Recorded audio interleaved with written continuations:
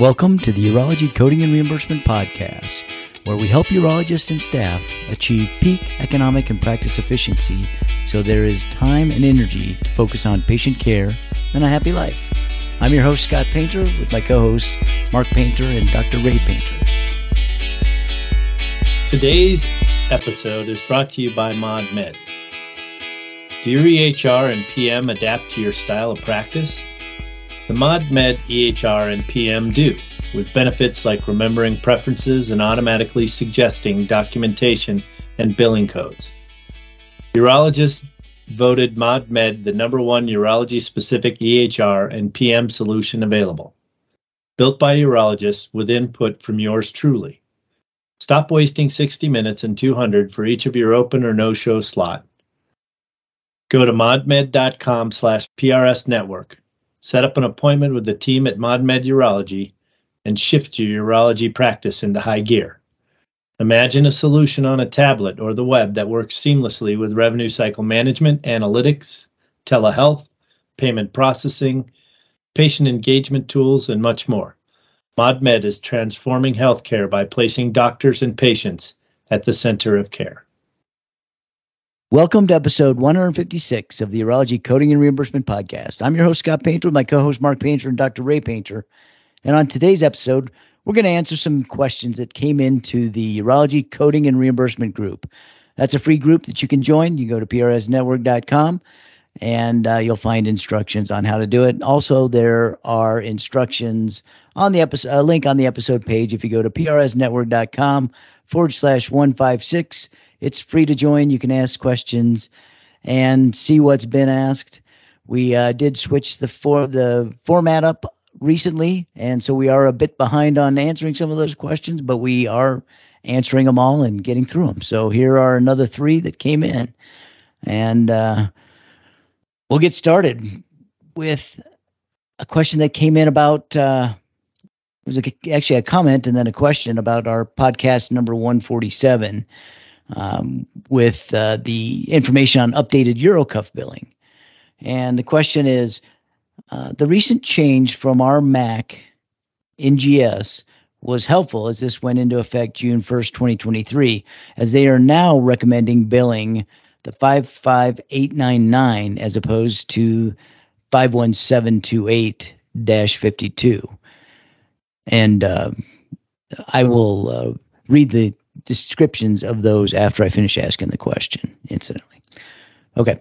My question specifically relates to how to bill Medicare Advantage plans. Do we follow the private payer rules that manage a plan or the MAC recommendation?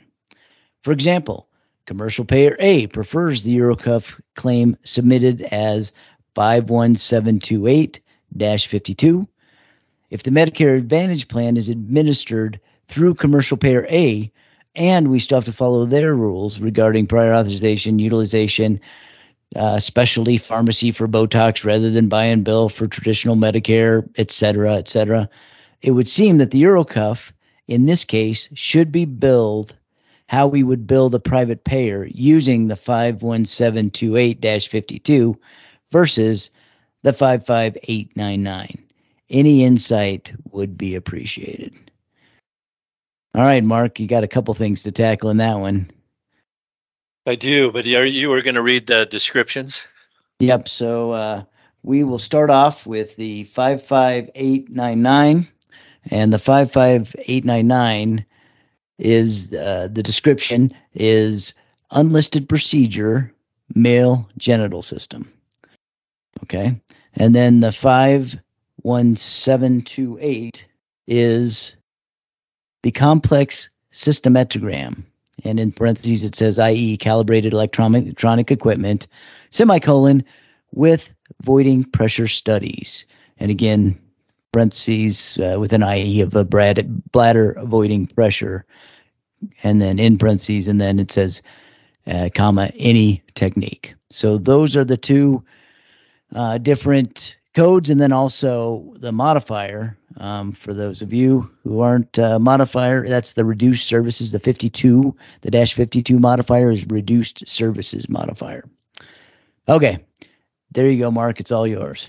All right, thanks. So let's first go back to why 51728-52 was a method of billing, or is a method of billing, the Urocuff, um, with the exception now of two Medicare carriers who have published LCAs instructing the use of 55899 instead of the 51728-52. So, as Scott read, the complex CMG with voiding pressure study is more than what the Urocuff measures. The Urocuff really the measurement focuses on the voiding pressure study, and there is no code available for a voiding pressure study on its own. So using the 52 says that we're only doing the voiding pressure study, and that's really the indication there with that 51728-52.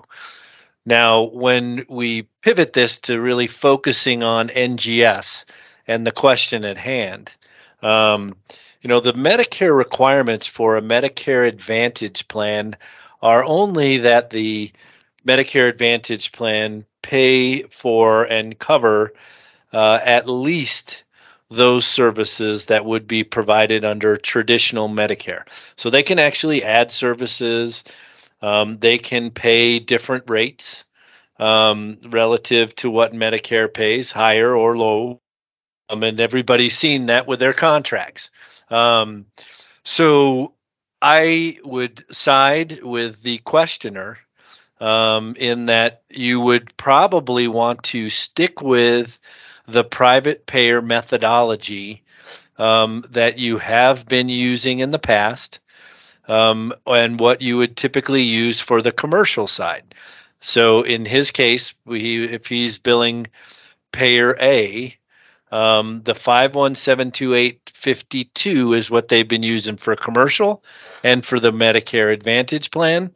So even though the LCA would say use the 55899 for traditional Medicare, I would stick with a 5172852 for that payer A Medicare Advantage plan. Because again, they are not required to follow those things to the T, just in the general spirit of making sure that it's covered. Now, if you got a denial for that service under the 51728-52, then I would start looking at them, then pivoting to the 55899. And I would also keep an eye on my commercial contracts, as that may be a pivot that they make within their system for both their Medicare Advantage plans and their commercial plans.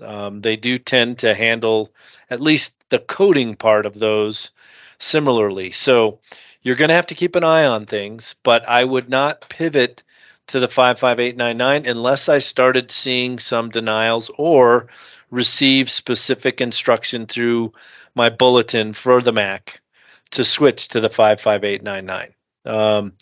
And for those of you out of NGS or Novitas, which are the two payers that have those specific LCAs, then you're probably going to be looking at the 52852 for billing traditional Medicare, as well as your private sector payers, unless you found that they're paying things differently. So I wish I could give you a hard and fast answer that says, yep, this is the way it's going to work. But the reality is the Medicare Advantage plan has flexibility on how they're going to administer those, but they do have to cover the Urocuff now. So if it was denied for being experimental, you could point back to the LCA to help get coverage for the Urocuff. Question for you. If you have a payer that doesn't have any guidance on billing the Urocuff, how would you bill it? Which is your preference if there is absolutely no guidance out there?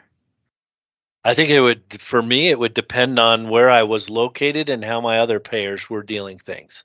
In the absence of another payer So say if you're in an NGS area and then you've got no experience with a new payer, I might try the 55899 to see if it gets paid, just so I have the continuity within my practice.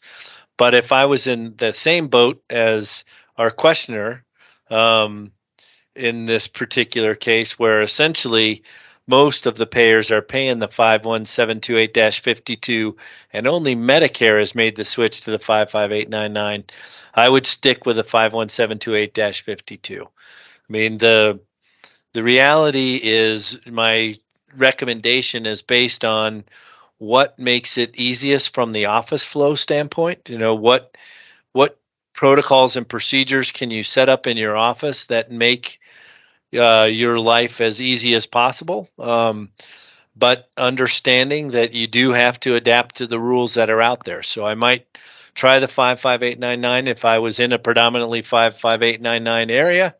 Otherwise, I would go with a 5172852 if I didn't know, or if I hadn't billed it before.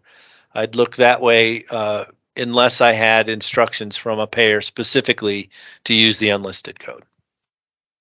Ray, any comments? Yeah, Mark, you mentioned if you got a denial on the 5172852, you might look at going ahead with the unlisted. But I think we probably ought to mention right here, you ought to pay attention to why you got the denial. Sometimes the denial is for a diagnosis code rather than the actual procedure itself. So I would think we'd need to look at the reason for the denial first, and then if you don't have a different reason, why then go with the unlisted. And Mark, I guess the reason you're mentioning going with the 51728-52 is some payers are not used to dealing with the unlisted code. So it really is payer specific and EO and your denial reasons, correct? So yeah, so you're right. You definitely want to look at your denial reasons. I do think though that most payers can handle unlisted codes. The main reason to lean towards the 5172852 instead of the 55899, in absence of any other instructions, is that the 55899 can cover so many different services that, that's unlisted procedure male genital.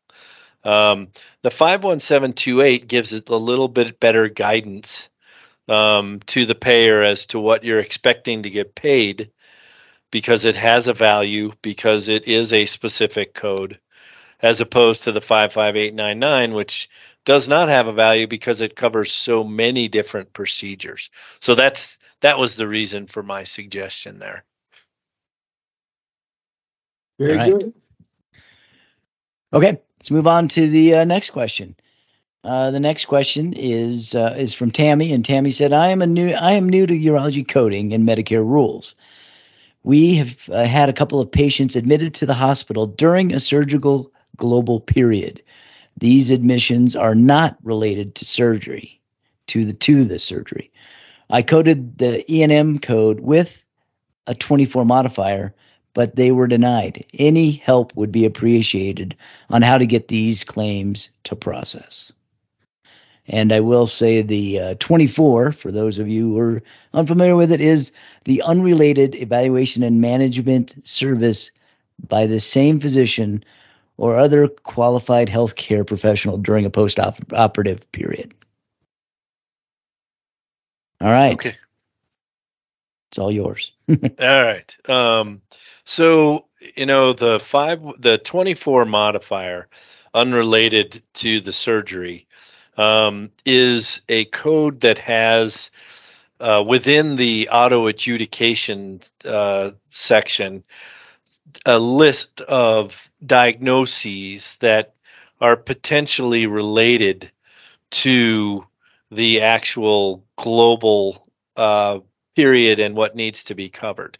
And because there is a broad potential out there for complications. So, we could take a TERP that's out there, and the admission would be done for something. Let's just say there was some type of infection that they got that still could be related to the TERP, but is not related from a diagnostic code standpoint. But at the same time, an infection could be seen as a complication. So that list of diagnosis codes could be fairly long and not really directly tied only to the reason you did the procedure. So it does need a different diagnosis code, but it also does need to be clearly unrelated.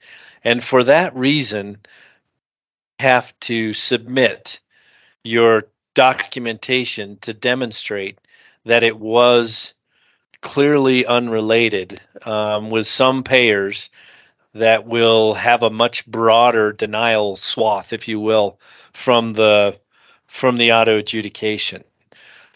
So my first step, not knowing exactly what's going on here, because Tammy's telling us that the admissions are not related to the surgery, would say run through the appeal process. If your notes are clearly backing up that this was not related to the surgery because of a complication that now exists because the surgery was performed in some way, then that appeal should get it paid, but it doesn't typically relate for some of those payers to a first-time payment. Ray, any comments? Clear that a diagnosis of a problem unrelated to the surgery does not necessarily get you paid. So the first thing, you want to be sure that it is truly unrelated, that it was not in some way a complication. So if you do that, then appeal. All right. Okay. Let's move on to the final question of the day, of the episode. Question is from Lisa, and Lisa says, if our urologists in the hospital setting perform a procedure, for example, a ureteroscopy, and also they themselves administer the moderate sedation, are there additional CPT codes they can bill for? If so, what are those codes? The CPT book and the anesthesia guidelines seem to indicate that perhaps CPT codes 99151, 152, and 153 may be coded to show this. Thank you. And I can read those the descriptions of the 99151, 2, and 3.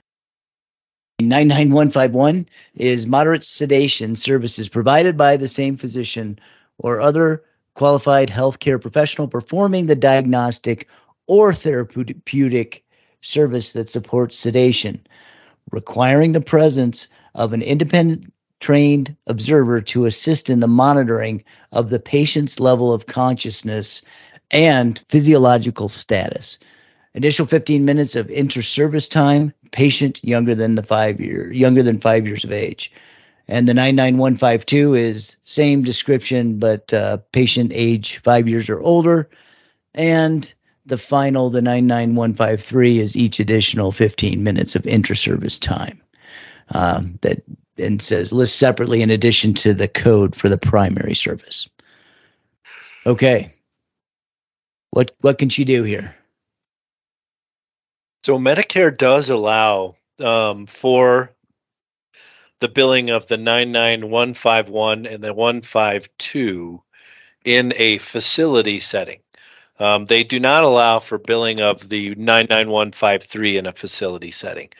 In a non-facility setting, all three codes are active and valued and payable by Medicare. Now, there are a couple of things that need to be met in order for that to be reported. First of all, it is moderate sedation, so it is conscious sedation.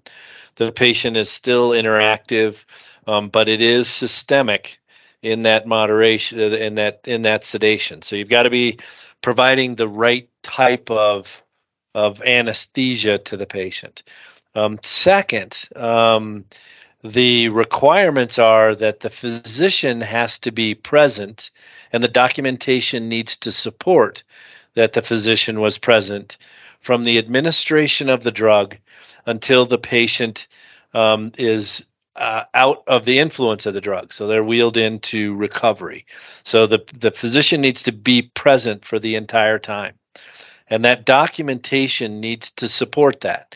And then, of course, you've got the initial 15 minutes of inter-service time, which is billable in the facility setting. So you do want to put the amount of time that the patient was under sedation being monitored by the physician. So the total time the physician spent doing the monitoring, including the introduction of the drug until the patient is brought out from under the moderate sedation, and the presence of an independent observer who is trained to monitor the patient's level of consciousness and physiologic status. So all that needs to be documented. Now, it can be in the procedural note, but it needs to be clearly documented within that note that all of those conditions were met. And so that 99152 would be appropriate, it sounds like, for Lisa's question. The 99153 won't be covered because it doesn't have any work value.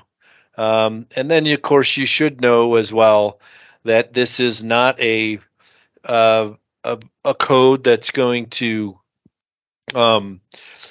allow you to retire or cut back on your workload, as the 99152 in the facility setting pays $12.54. But it is in addition to the surgery, and it does not affect the value of payment for the surgery. So it's not like it's a multiple procedure reduction as well. So there is a pathway for that, but do make sure your documentation is appropriate to support the service when it's charged.